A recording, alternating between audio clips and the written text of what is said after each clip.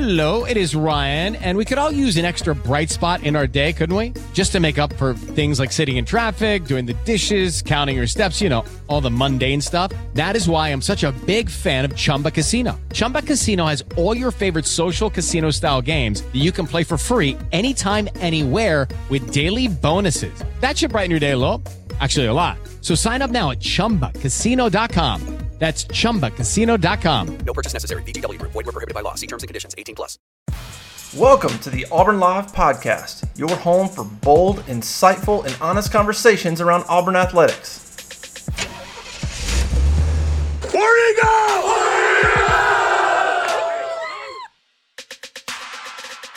All right, welcome into another Auburn Live show. I'm Justin Hokanson, auburnlive.com. If you're not part of the community, please go subscribe. auburnlive.com. With us on this Monday morning is former Auburn quarterback Ben Leard. Joins us always. We do the Monday morning quarterback. Ben, what's up, man? Oh, what's happening, buddy? Glad it's football season again. Glad to be doing this, man. Yeah. By the way, if you see me look over with a face don't say anything, it's because my daughter's in there watching cartoons. So if she pops in the door and you see me Hey, you say that about your little girl. I mean, obviously I've been there, done that, even with Marley being a freshman at the university. And then the twins are sophomores at Auburn High. So I fully understand that. Even now at the office, if I turn my head, it's because somebody at my office doesn't realize what a closed door stands for, and they'll just bust on in. So yeah, it's you never outgrow, for some reason, you never outgrow the ability to interrupt something at some point. No, and she's 3. I'll give her she didn't quite get it, but she deserves some grace. Give her some grace. So she's in there watching Coco Melon. We'll see how long that lasts. Yep. All right. We didn't talk to you last week, so let's just kind of get your thoughts, man. 2 weeks in, wins over Mercer and San Jose State. Mercer was fine. San Jose State was a struggle, which is not a great sign probably, but Auburn's 2-0 heading into Penn State. What are some things that you've seen the first 2 weeks that stand out, good or bad? Just kind of where are you at with this team 2 weeks in? Man, totally different place today than where I was a week ago. Just San Jose State, that game really derailed me from the standpoint of, man, Auburn can really have a decent run. Obviously, these first 5 games, lots of concern, especially on the offensive side of the ball. I thought they played well against Mercer. It's Mercer, right? I mean, you can't really gauge a whole lot based on their performance offensively and defensively. But it was good to get that win under their belt. I mean, everybody ultimately was kind of throwing the baby out with the bathwater and thinking that the 2 interceptions from Finley should ultimately lose him the starting position. And basically, because Robbie Ashford can do some things athletically, that they should, indoctrinate him as the starter for the remainder of the year. Well, in Robbie Ashford's first attempt on Saturday, I think everybody realized real quick why the staff put Finley in the position they put him in. Had a wide open Landon King running a corner route off of a little bit of a mesh game with the slot guy. And unfortunately, Robbie just threw it, right between the numbers of the defender when Landon was wide open on that corner ball. And it was difficult. But, again, first game jitters, great. Second game, I think hopefully what people will realize and see is that San Jose State is a better ball club than I believe everyone expected them to be, even Auburn's football team. But at the end of the day, it was the second game. They are 2-0. At this point, there's a lot of things for improvement, but they've also done a lot of things well. I would believe. The offensive line, I think, is coming around. They're doing a fair job. They're doing really good jobs in protection. They're doing some good things from a run game perspective. But when you look at it top to bottom, the performance they had against Mercer, I think it was one that everyone felt positive and optimistic coming off of.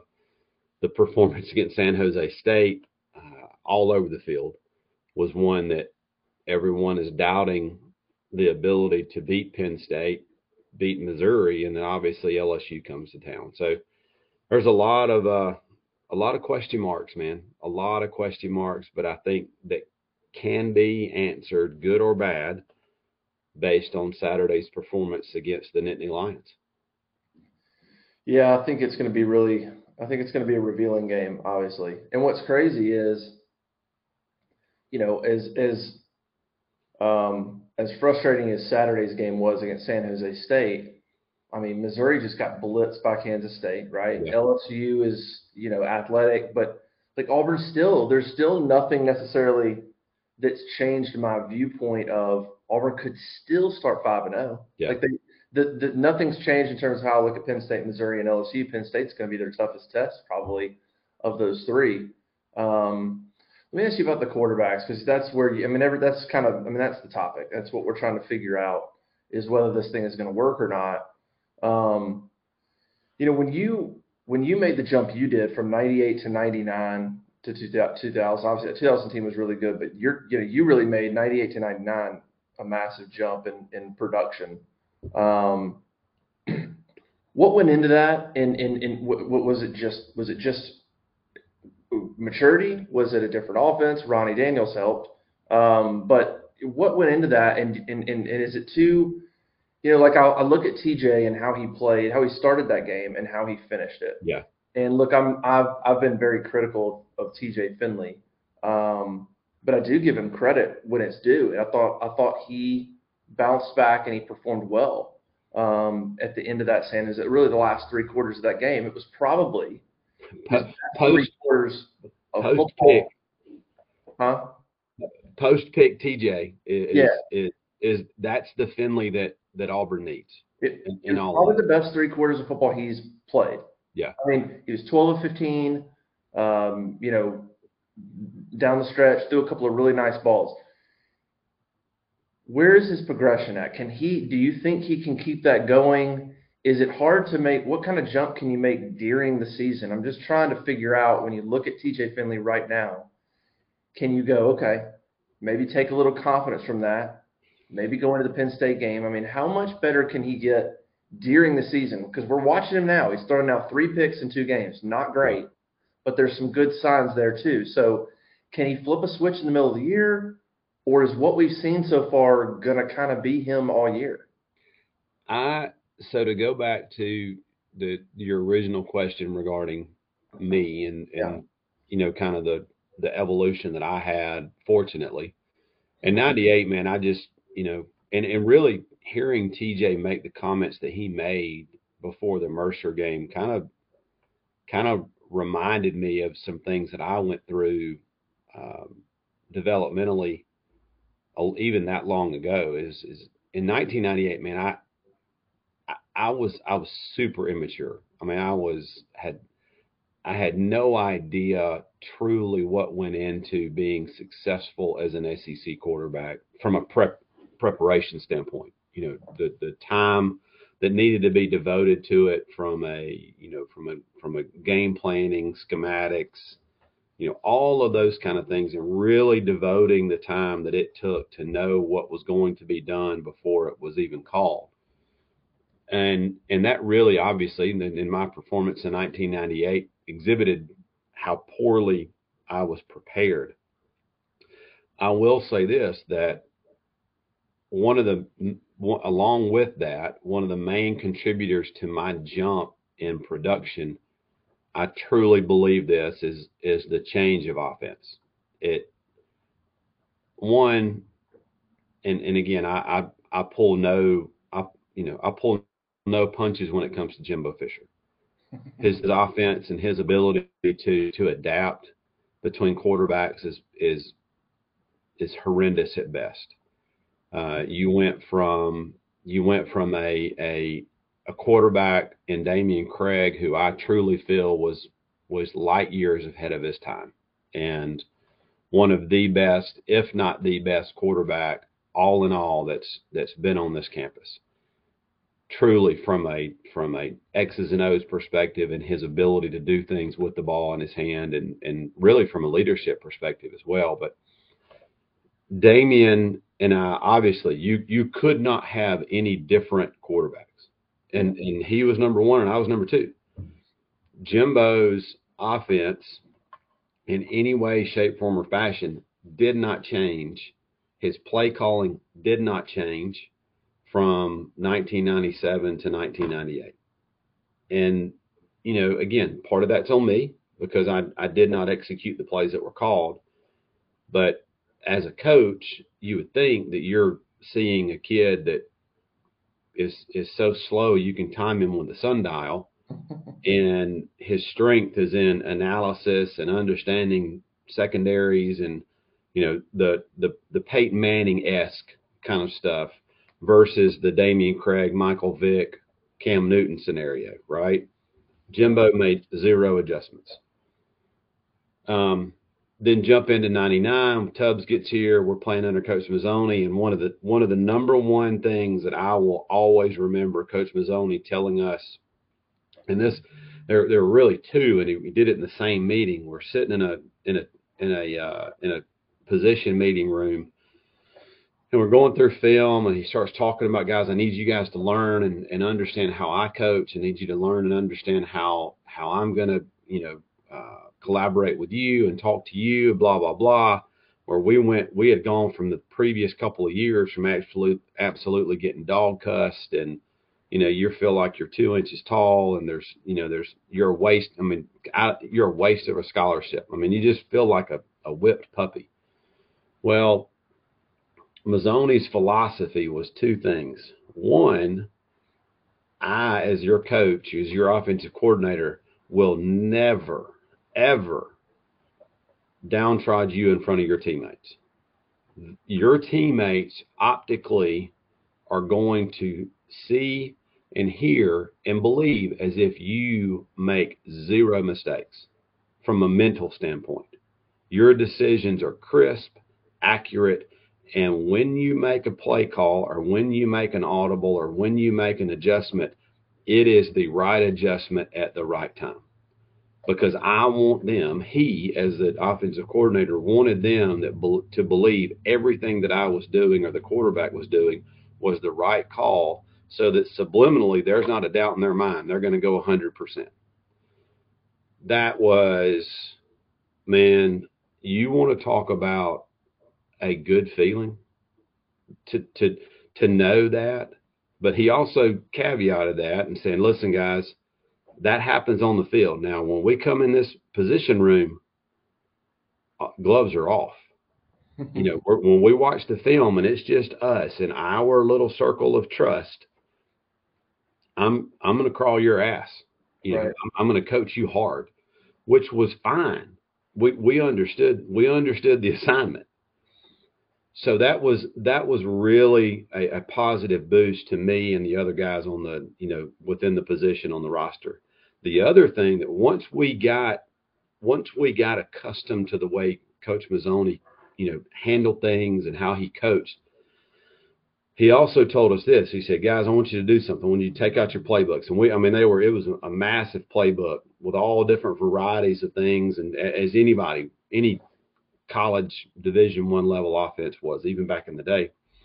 He said, here's what I want you to understand. As the quarterback of this offense, he said, the success of this offense is predicated by your ability to make adjustments, by your ability to adapt, and by your ability to do so quickly. He said, you need to know this offense so well, because as the quarterback of this offense in this league, you have the green light to make any adjustment at any time that you feel necessary, period. No questions asked.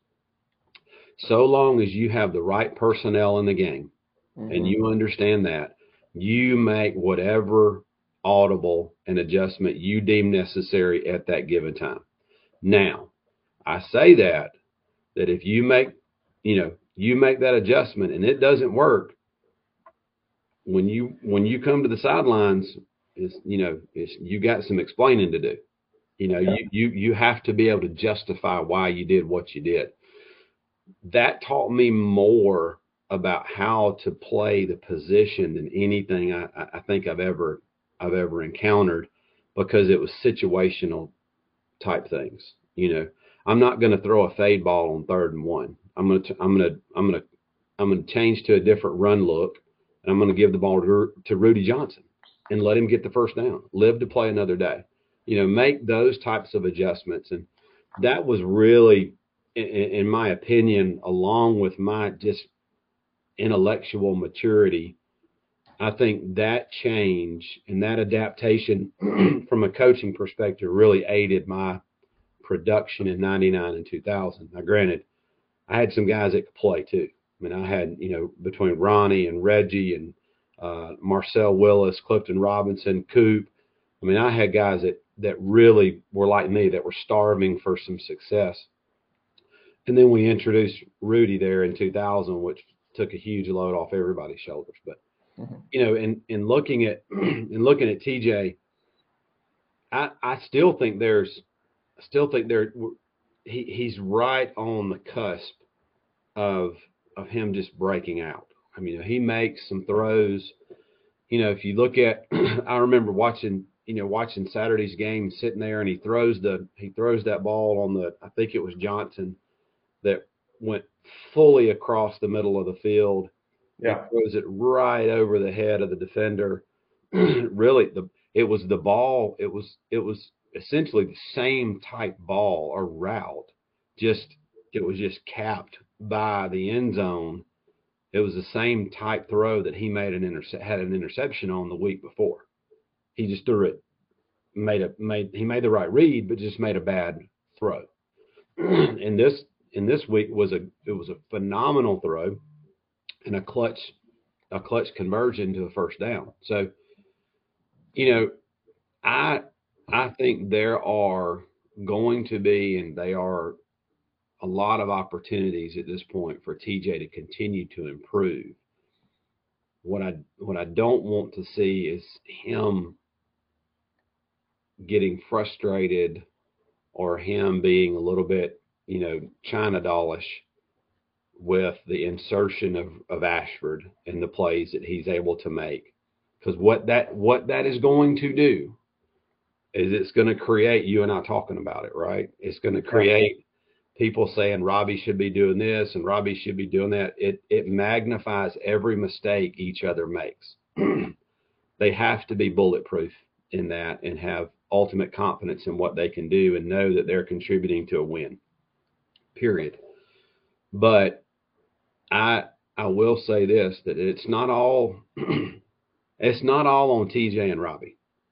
If they expect the production to improve, that has to be in concert with the improvement of all of the skill positions and all of those guys creating explosive plays in the passing game at the tight end position, at the receiver position. A couple of things that if you look back at the stat line on Saturday, I can't remember at what point it was, but there were either 0 or single-digit receptions by anyone at the receiver position until, late into the ball game. Right. Either Tank, Jarquez, or Damari were having the receptions. They were all check downs, right? Yeah. That can be attributed to a couple of different things. One, the receivers just aren't getting open, and there needs to be vast improvement there. Number two, TJ might not have his eyes downfield. He may be at the point where he's still looking too much at his feet. He's too worried about pressure. And based on last year's performance of the offensive line, I don't blame him, but it's a new year, new day. So I I hope that I do believe that TJ's best days are ahead of him. I think Robbie's best days are ahead of him. But there's a lot of chips that have to fall in order for that to happen that truly they don't necessarily control. They've got to have playmakers, come to the surface at their skill positions. Tank and Jarquez, no doubt in my mind, they're dudes. I mean, they look different now. I mean, they look the part. Damari Austin looks great as a true freshman, but at some point they got to put the ball in the air and make plays. And right now I don't have a good sense. I'm not saying they're not there, but I don't have a good sense who that guy is, who that go-to person is, where TJ can look at him and say, hey, come hell or high water, get open, I'm coming to you because we got to have this first down. And at some point, every successful football team has that level connection. Yeah, I think you're right on that. I think that's probably not being talked about enough in the general sense, I would guess, is that we're getting caught up in the quarterbacks and specifically them and their play, and that's fine. But I do think the receivers to this point, there's still something lacking there. And we kind of – they were kind of a question mark going in. I mean, we didn't know exactly what that group would look like. And so far through 2 games, it's about – it's kind of about what we thought. I mean, there's just not a legitimate playmaker. There's not a lot of separation. Now, you have a couple of guys, Javaris Johnson and Tavares Dawson, that have got the speed to separate. And I think Auburn's going to have to lean more on those guys to create room. And so, it's not all on the quarterbacks. It's for sure not all on the quarterbacks. Those guys are going to have to step up and play well. The one positive, I'll say this about what I saw from the quarterbacks, is as bad as that first quarter was, and it was atrocious. I mean, it was we had 2 picks, and we had 2 picks and 2 completions, I think, in the first quarter between them. As bad as it was, I'm wondering, TJ played pretty well the last 3 quarters, all in all. Robbie, had a couple of good runs. If they can sort of figure out and be comfortable in what the rotation and the roles will be. I think, in other words, when Robbie, from what I understand, Robbie got more practice reps leading into San Jose State than he did the week before. I would guess TJ didn't love that, right? And so now you have another game under your belt where TJ finished strong. And if you're TJ and you're, to me, the operation now is the operation between how that's going to work is more clear. Yeah. For good or bad. Like, I'm not saying it's but I do think there's something to be said about a confidence and a comfort in, okay, if you're TJ, you're going, okay, I'm gonna be the main operator of this offense, like I am. And Robbie's gonna come off the bench and he's gonna be a part of the game plan. But I think given how TJ finished that game off, maybe he can take something with him, and maybe that coaching staff can instill in him, hey, here's the deal, TJ. You're going to be the main operator. Robbie's going to play, and he's going to come off. But don't lose faith in you're going to be the main operator. Because I think what you saw last week is Robbie's not ready. He's just not. He's not. He could have thrown another interception on the out route. He rolled out, was way behind, way high on a throw to Javaris Johnson. He's not there as a passer. So, that's at least one element of this that I'm curious to see if it can translate into Penn State, is if those guys are a little more comfortable in what their role is going to be. Because Robbie, after week 1, Robbie's sitting there thinking, maybe I can be the guy. And TJ's going, am I going to be the guy? And well, I think that got cleared up a little bit Saturday. So if they can take something into the Penn State game of, here's the deal. You're the main operator. You're going to play, Robbie. That's the deal. Complement each other. Can that elevate them both? And I totally agree with that. Hope, and there's a lot to that the coaches have to take on themselves in communication to the kids. Yes. Right? Someone needs to sit these two men down and say, guys, here's where we are as an offense, and here's where we're going as an offense, and this is how your role in this situation plays out. Just like you had said, TJ, and that's if the coaches feel this way, right? But right. TJ, you're the guy. You're the alpha male in the scenario. You're the lead operator. You're our starting quarterback. But let's just call a spade, son. There are parts of Robbie Ashford's game that he brings to this offense that you physically just can't do. Just like there are parts of your game that Robbie cannot do. Now, if we could take it and melt you both together, we'd have a hell of a quarterback. But right now, we don't have that. So do not look at this as if you are constantly on audition. We are putting you in this role, the roles that we have designed and designated for you within this offense, so that it helps us win football games. And I hate that I'm doing this, but if you look right now at the performance of Stetson Bennett in Athens, I promise you that you can watch him play football right now in the first two games of the season. Someone has sat him down in the offseason and said, Stetson Bennett, you're our starting quarterback. Your job is in no way in jeopardy. You don't have anything to worry about. Go out and do you, son. He has not had that conversation in years past. Yeah. He's that what you don't want, you want there to be a healthy level of competition at the quarterback position. You want the kids to feel as if, hey, I've got to perform, I've got to deliver.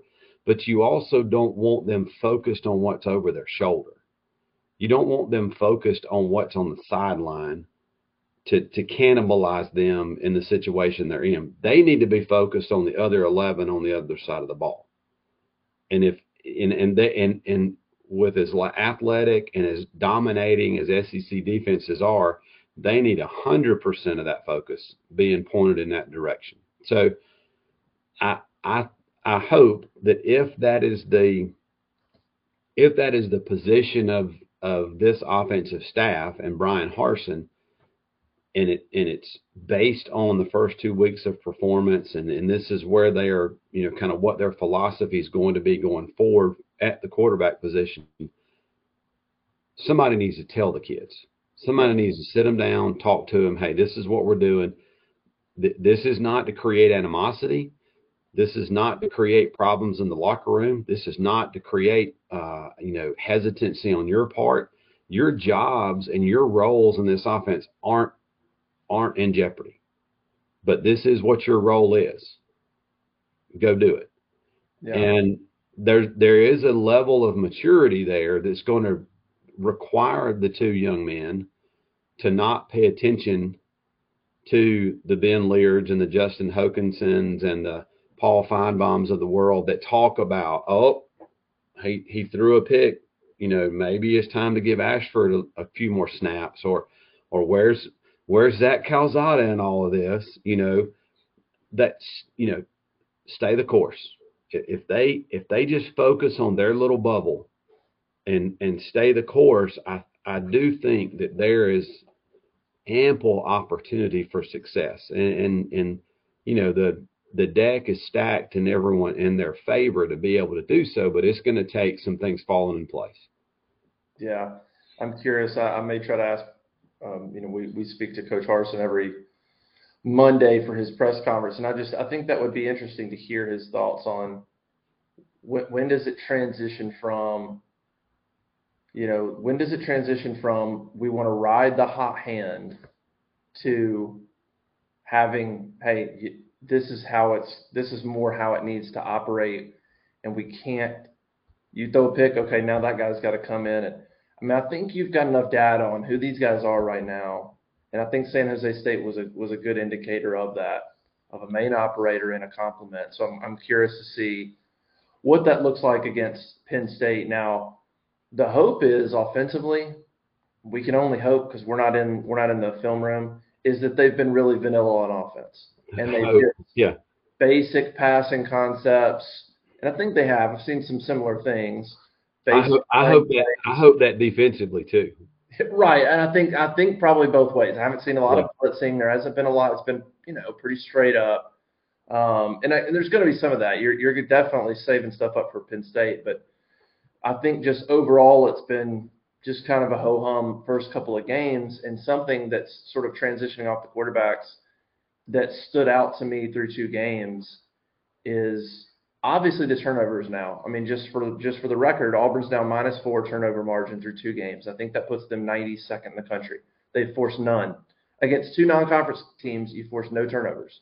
Now, again, maybe that's lack of blitzing. Hey, we're just going to play straight up. We're going to play some man, play it pretty simple.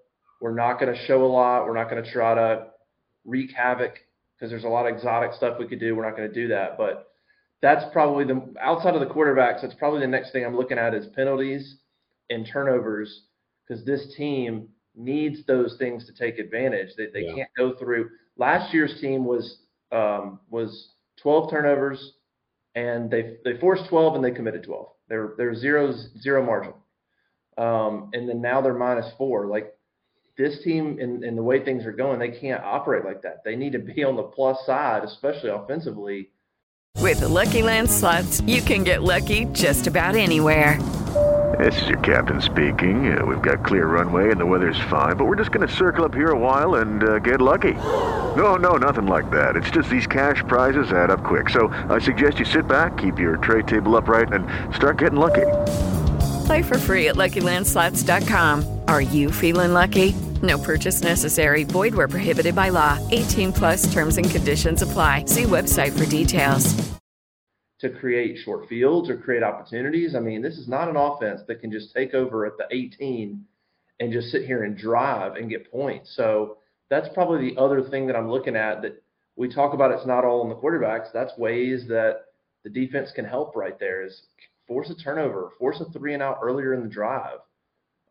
That's probably the other thing that so far has been a little concerning. Defense has been fine, but the lack of turnovers, the lack of pressure on balls in the air from the secondary, tackles for loss. I mean, I think they've got 9 through 2 games. That puts them well down in the rankings.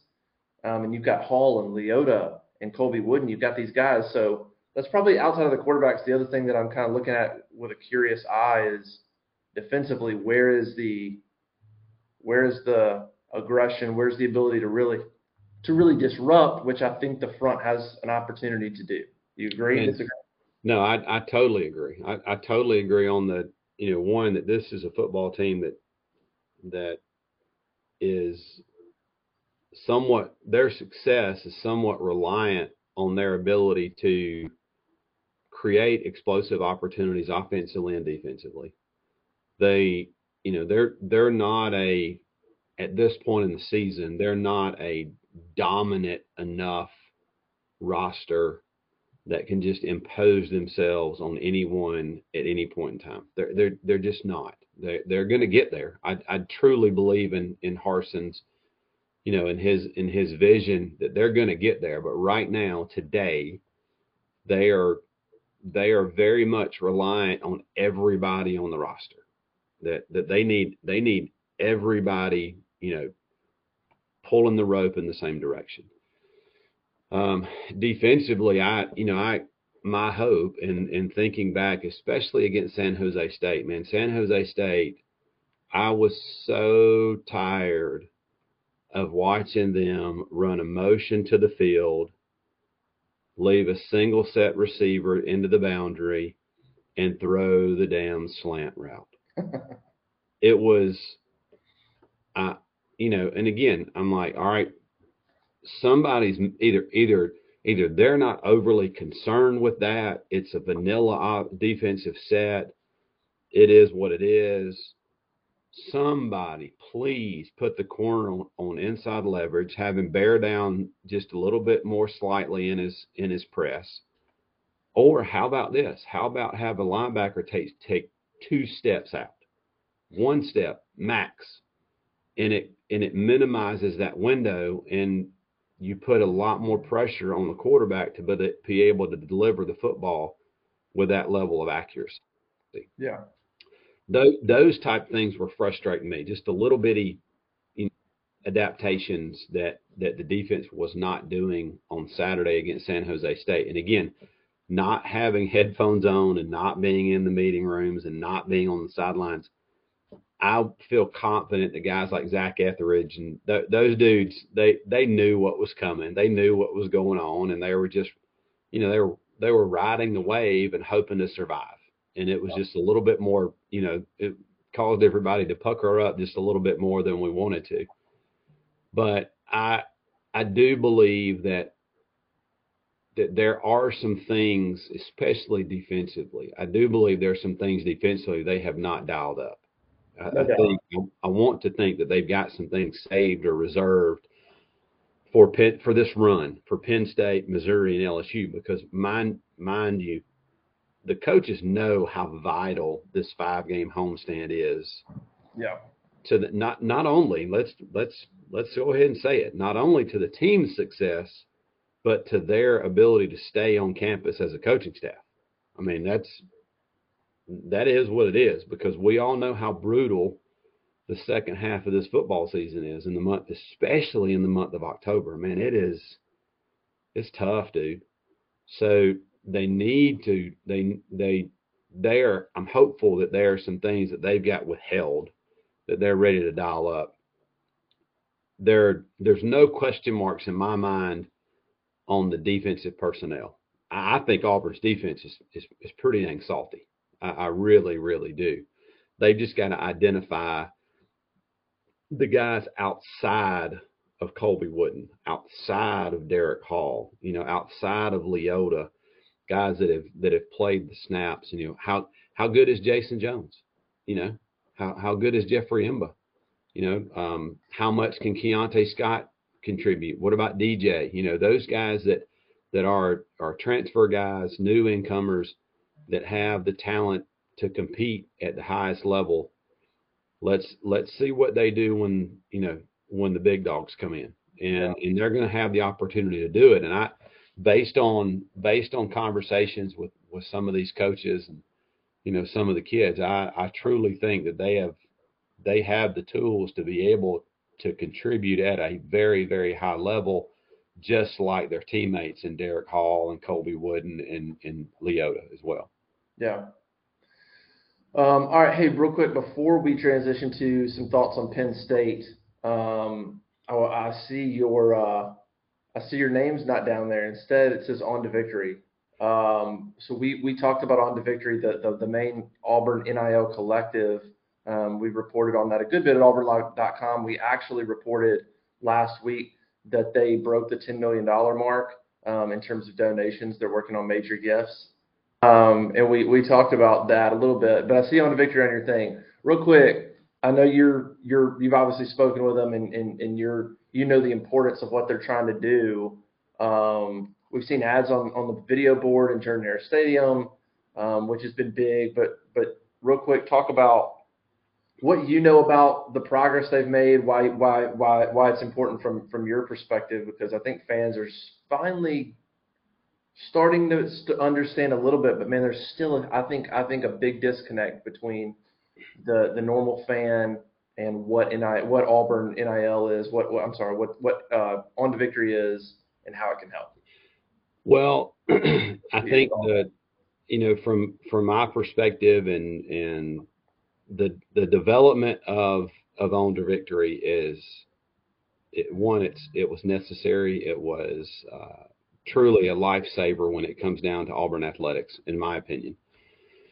It is, it is the only Auburn NIL collective, which historically that's been one of Auburn's biggest problems. They've been so segmented that it has really watered down the ability for a strategic plan to be effective. You've had this faction over here, this faction over here, and it's just very, very little moving in the same direction. The On to Victory being the only Auburn NIL collective, I believe, gives Auburn one stream of NIL ability and funds to support Auburn athletics. And they've done a tremendous job, being led now by Brett Whiteside, to kind of circle the wagons and tell people, hey, this is what we are doing, this is what we're poised and ready to do, and this is what we are going to do in favor of Auburn's student athletes. That is a huge victory. Yeah. So for those kids to benefit those young men and women while they are on campus and enrolled and contributing to our beloved university, I think it's a huge benefit. And you're right, man. There's so many unanswered questions because this is uncharted territory. We're right. Only, yeah. If you think about it in perspective of football seasons, you're only in your second season of something that is absolutely groundbreaking. Yeah. And in my opinion, should have been done a long time ago.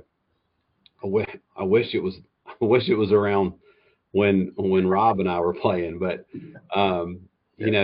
there is an opportunity to benefit these young men and women and do some things for them in contrast for an exchange for their name, image, and likeness, and really give them the opportunity to capitalize on the success that they have while performing their talents and expertise for our beloved university. And I'm excited to support it. I'm excited to be a part of it. I'm excited to speak on it, answer questions about it. But it is there's a website at this point called ontovictory.com. The folks that have come to the game have probably noticed there's they'll run an ad on the Jumbotron where a couple of the guys are talking about the benefits of On to Victory. And I just urge everyone to ask all the questions you have. Ask as many questions as you have, regardless if you're someone that is a $100 a year person. It doesn't matter. Everything that is there is designated to support these student athletes, male and female. And I think as an Auburn family, this gives us the ability to collectively come together as one and do something that allows Auburn to keep up with the pace that is NIL and name, image, and likeness. Yeah, it'll be interesting. We'll have Brett Whiteside. We'll probably get him on the message boards at some point at auburnlive.com, maybe do a Q&A as they try to ramp this thing up. I think right now the stage, we reported on it last week that they're in kind of a major gifts campaign now, and that they've raised over $10 million. They've surpassed that mark. And the next phase really is developing a website, developing a subscription model, and incorporating the everyday fan. That's a little more detail oriented, and that takes a little more time to create the right processes there and have everything in place so that if 10,000 people went to a website right now and started to try to sign up and give, are you ready for that? Right. There's a lot of little things that go into that. And there's just like you had said, they're in that major gift push at this point. Obviously, it was a pretty short period of time that they were able to collect the 10 million plus, and that's a level of gift that they know that it's going to be you need that consistently year over year in order for you to be able to successfully fund the name, image, and likeness collective, on an annual basis. And they do have the vision, and they're definitely going to move in the direction of opening it up to contributions that are much smaller than what we would have from a major gift perspective. And quite frankly, that's more the 95% of any fan base, right? Or 99% for that matter, that those are the people that are going to go in and give $100 to the collective or give $250 to the collective. But you take that and you multiply that times the number of fans that you have in that fan base, those are dollar figures that move the needle. But they have to have the infrastructure prepared for that, because what you would have happened right now, if you just open it up to the masses, the casual fan that's a little bit on the fence is going to go in just like you and I do. You hit a glitch in the system, you get frustrated enough to say, I'm out. I'm going to go fix my coffee and go about my day. Yeah. And months go by and you're none the wiser. So they need to make sure that the infrastructure is built up in order to minimize any frustration from a flow perspective. And I think Brett and his team are working towards that and have done a tremendous job thus far. But again, there's a lot more rows to be hoed at this point, and they're moving in the right direction. I think I truly think that the light at the end of the tunnel is big and bright, and it will ultimately lead to major success in the athletic department. Yeah. So go to ontovictory.com. I think that's the website, and you can learn a little bit about them. I think they have the board on there. You can learn who the board members are, the 7 board members. You can kind of learn a little bit about how they're going to operate, things like that. Before you can learn a little bit about them now, before before they kind of get into the point of whether you want to be a contributor and all that. And then I think we still have, if you go to auburnlive.com and go to our football news feed and go back just into last week. I mean, just go back a page or two. There's an NIL story that talks a little bit about kind of where they're at. All right, before you get out of here, Penn State, a couple thoughts on Penn State. I'm still fairly optimistic about Auburn's opportunity. After watching the San Jose State game, Penn State's coming into town. I think they're ranked 22, 23 in the polls. I still think Auburn is in a really good position to win this football game. Penn State's a very similar team as they were last year. Sean Clifford's back. You don't have Juwan Dotson, but you've got talented guys. They've got a 5-star freshman running back, Noah Singleton, that will be interesting to see how good he is. Defensively, good players. You got a defensive tackle, PJ Mustipher, who's really, really good. And then you've got, dang it, I can't remember his name at corner, who's back. His dad played in the NFL. And he's slipping my mind right now. But they've got some good players. But I think Auburn enters this game. Clearly, they held some things back. We know they did. Now they got to execute those things. Those things have to work. They're going to bust some new things out against Penn State. You got to execute. At home should be a great environment. I think they probably will be able to learn a lot from last year's game. I think about last year's game. Sean Clifford was like 28 of 32. It was insane. The Auburn's the plan to defend that defense was kind of crazy, right? That was like the first game where everybody was like, so Derek Mason's we're just gonna play back. Yeah. We're just gonna play back and let him. So I think there's a lot to learn from that won't happen again. And I just think Auburn's in a decent position to create a game plan here and win the game, assuming they execute some of the new things correctly and assuming TJ builds off some confidence. What are your thoughts heading into this game against a top 25 Penn State team with a really experienced quarterback? You're not going to rattle him. That's for sure. Sean Clifford's a kid that, in my opinion, flies below the radar quite a bit, but he has the resume to put himself up there in consideration as one of the top tier quarterbacks in the country from a consistency perspective. I mean, the kid can play ball. Like you said, you can't rattle him. He's going to sit in the pocket and make his plays and do his things and be successful and be competitive and put his team in position to win ball games. Yeah. I am excited about what the atmosphere is going to be like. Yeah. Just like it was last season, where I truly think playing in Happy Valley aided Penn State tremendously in that game. Crazy, yeah. I think it's the converse of that. I think Auburn, Jordan-Hare is a magical place. It is going to help propel Auburn at least to a neutral position or even a plus position and the guys are just going to go out, have to go out and make plays. There's a lot of uncertainty surrounding Penn State from, I think in the back, in the back half of their defense and the back seven from a linebacker and secondary perspective, with the exception of one field corner. So there's the opportunity there for Auburn to test them. But when you look at strength on strength, I think it's a scenario of how well will Auburn's front seven be able to play, and how much will they be able to pressure Clifford, because Penn State's offensive line, their ability to run the football, play action pass is a strength of Clifford in the Penn State offense.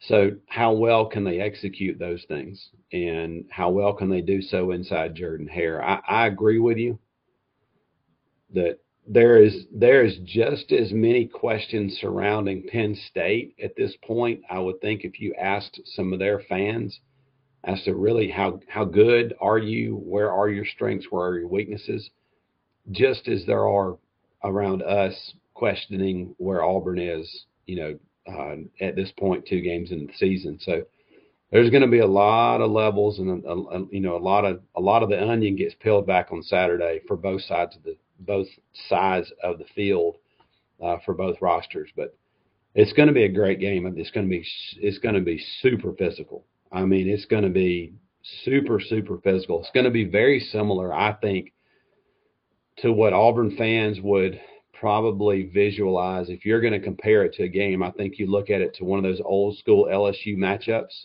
Mm-hmm. Athletes all over the field, but it's still, the game's not going to leave the trenches. Maybe an Arkansas type matchup, big guys getting after it, just that style of football. So it will be interesting, to say the least. But I'm like you. I think if Auburn just stays the course, they stay within themselves, and don't do things that put them in a bind per se, and have themselves to be digging out of a hole, I think they will come out of the game victorious and really get a huge, punch in the arm leading into the first SEC matchups, the next 2 weeks. Yeah, and Joey Porter Jr. is who I was trying to think of. He was on their team last year. He's 6'2", 200-pound corner, freak athlete, going to play in the NFL. He's a really talented player, so probably don't go his way a whole lot if you're Auburn. But he'll be more on the outside receivers. So that's why I think somebody like Dawson and Johnson plays. Yeah, it's going to be. I agree with you. It's going to be a physical game. Auburn's going to have to obviously run the football, which they're going to have to do every game. It's a game that I predicted. So before the season started, I predicted Auburn would win this game by double digits. I don't know if I'd make that prediction now. Penn State's a 3-point favorite. But I do still feel the same. Like I said, I do still feel like there's some things that Auburn has in their favor going into this game. I also didn't think they'd struggle against San Jose State. So I thought they would take a lot of that offseason momentum of being the underdog into this game. And I think they still are to some degree, but the San Jose State game was a little bit of a hiccup. I mean, that wasn't very smooth, if you will. And so I still think they're going to take a lot of that underdog mentality and all-season training and stuff into this game, and I think that will help them bring some new scheming things that'll help them. The crowd will help them. So there's still some things that I like in Auburn's favor here to pull this game off, but they got to go out and execute. And again, it's just going to be a revealing game, and we kind of knew that. Mercer and San Jose State, Auburn won them, but that's not the level of competition they're going to play. Penn State's a different thing. So, it's going to be a really revealing game. I hate to sound like Steve Sarkisian because you want to win. But, there is an element of it's not a terrible thing to have this game before SEC. You're going to learn a lot before you got to chalk up something in the conference. So that's not terrible. Worst case scenario, right, they lose the game. If they can take something out of it and then go into the SEC play where you're still 0-0, that's not the worst thing. So there's a lot of positives going into this game, but it's going to be revealing one way or another. I mean, either the quarterback situation is going to continue to evolve in a good way, or it's going to expose it for what it is. which could be really bad. I mean, it's going to one of those two things. I think that's probably the biggest thing we're going to learn. Auburn's defense is going to be fine, but we're going to learn if this quarterback system is it evolving in the right direction, or is Penn State just going to expose the weaknesses and the struggles of trying to balance these guys, and it's going to expose the passing game, and you're going to go, this offense can't beat Mississippi State, they can't beat Arkansas, they can't beat Ole Miss, they can't beat Georgia, they can't beat Alabama, or is this offense going to start to show signs of, if they need to, could they go get 30? Right now against a good team, that's hard for me to say that they would. Yeah. Can they show signs that they will? I agree, and I think I think ultimately at this particular game is a scenario that Penn State's defense is going to be very similar to Auburn's. That they're stingy. They're a tough-witted group. They're very hard-nosed, blue-collar type attitude, and that's just Penn State's mentality. It's always been that way. And that, what I would caution everyone as you watch this ball game, don't grow frustrated with a 21-17 game. Don't get frustrated with multiple 3-and-outs, because I think you're going to see that from both sides. I think you're going to see a defensive ball game that is a kind of I think both Penn State and Auburn are going to come into the game with the mindset that on a 3rd and 1, they're going to punt. They're going to play the field position battle, because Penn State, number one, isn't ultimately confident that Auburn can drive the football, and they're going to just they're going to have some back and forth that they ultimately win the field position battle. And Auburn's going to do the same, because they don't know really how good Penn State is offensively as a whole. They're all 11 guys. So what I would caution everyone and urge them not to do is grow frustrated with kind of that nickel and dime, crawl type offense in this particular game. You very well may see a game come out 17-14. 17-10. You just don't know. But I don't think I would be very surprised if you see either team scoring in the high 20s or 30s, in this particular ballgame. I agree. I was trying to think, what was it, 27-21 last year? Yeah. Was that it? Yeah, I'm almost positive it was somewhere around in there, because Auburn, they're leading into the game. They had that last, somewhat last drive to put them in position to win. 28-20. Because it was 28-17. I think Auburn made it 28-20, and then they were going to have to score and get it 2 points. So 20. Yeah, so I would agree. I mean, it's going to be somewhere in there, in the 20s. I don't think anybody gets to 30. That would be a little surprising, I think. Yeah. Well, it's a big game, man. I was just thinking it's one. I was actually thinking last night of non-conference games in Jordan-Hare.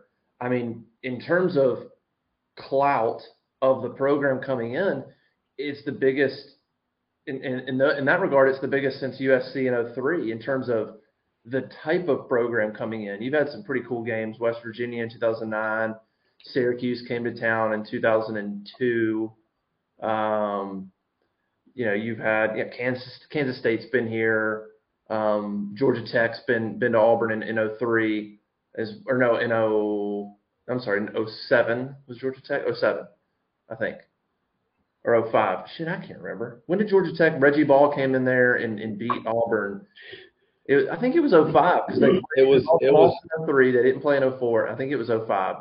It was 2005. It was Brandon Cox's first first season as a starter. Yeah, so there have been some interesting non-conference games, but I mean, in terms of the type of program, a traditional powerhouse, a cool helmet game, Penn State coming in, it's gonna be really neat. It's gonna be neat to see Penn State and that program, that uniform, that helmet on the field in Jordan-Hare, the same way it was really cool to see Auburn playing, at Penn State and Beaver Stadium last year. It's one of those games. If you grew up in the NCAA football era, you would play it. You would play those games we're never going to see it in real life. So let's play Auburn at Notre Dame. So So that'll be cool. That'll be cool just to see Penn State on the field. And man, it'd be, I mean, you're talking about for Harsin, right now his signature win is Ole Miss last year. Ole Miss was 10th in the country. You beat them at home. That's his signature win. I mean, LSU on the road was big, but that wasn't as good of a football team. It's big for historical reasons. But this would be a big one. I mean, this would be, in terms of a signature win, given the circumstances of everything that's going on, probably his biggest win of his career to this point, certainly at Auburn. Not full career, but at Auburn. This would be, I think, bigger than the Ole Miss game because of, I just think, the circumstances, new season. Last year they were 5-2, I think. You know, they lose to Ole Miss, okay, they're 5-3, but you're 5-2 at that point. This team's 2-0, hadn't shown a lot. Yeah, like, this would be a massive win. Well, it's this, right? I mean, in my opinion, this is aside from all of the other white noise that's out there, this is a big game within itself.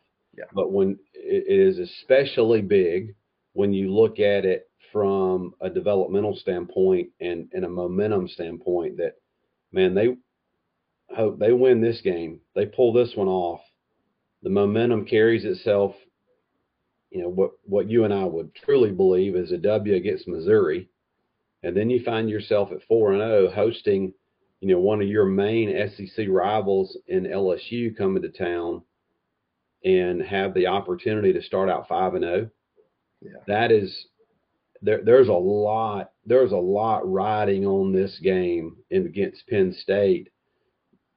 Just, you know, even within the game itself, but on the outside, it will, the pressure will bust the pipes, and hopefully the kids will find a way to get a victory against Penn State, and it's going to be, it's going to be off to the races at that point, I believe.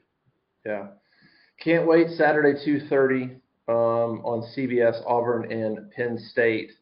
SEC Nation's going to be there, so it'll be should be the first big recruiting weekend for Auburn. A lot of kids will be on campus, good players that they're recruiting. So basketball will probably have a couple kids too. So big weekend, really kind of the start of, I think, the official start. Preseason's over. No disrespect to Mercer and San Jose State, even though San Jose State gave Auburn trouble. That was preseason to some degree, and the season starts now. The season starts now. Brian Harsin's immediate future, like the trajectory of that starts now. I mean, we're in it now. So, all right, man. Thanks for joining us. I guess we'll do it again next week and be breaking down a big time football game, and a lot of ramifications are going to come from this one. There's no doubt. This game's going to tell everybody a lot. It's going to tell everybody a lot about the roster. Going to tell everybody a lot about the team. It's going to answer a ton of questions, either good or bad. I think you walk away from this game either super excited or with even more questions. But, obviously you and I both are, glass half full. So we're hoping that there's a lot more excitement than questions when you leave the stadium Saturday night. Yeah. You going to be there? Yes, I will. I will absolutely be there. Yeah. You're a busy man, I never know. Well, hey, I don't know where you're going to be. When it comes to big games in Jordan-Hare, man, I'm all in. There you go. All right, Ben, appreciate it, man. Thanks for joining us. Thanks, buddy. War Eagle. All right, we'll do it again next week. Thanks for everybody joining us. AuburnLive.com. Go subscribe. 7-day free trial. As always, never a better week to do it than now. A lot of Penn State coverage, recruiting coverage. It's going to be a big week. AuburnLive.com. This is the Auburn Live Show. We'll see you next time. Okay, round 2. Name something that's not boring. A laundry? Ooh, a book club. Computer solitaire, huh? Ah, sorry, we were looking for Chumba Casino. That's right, ChumbaCasino.com has over 100 casino-style games. Join today and play for free for your chance to redeem some serious prizes. ChumbaCasino.com. No purchase necessary. Void where prohibited by law. 18+. Terms and conditions apply. See website for details.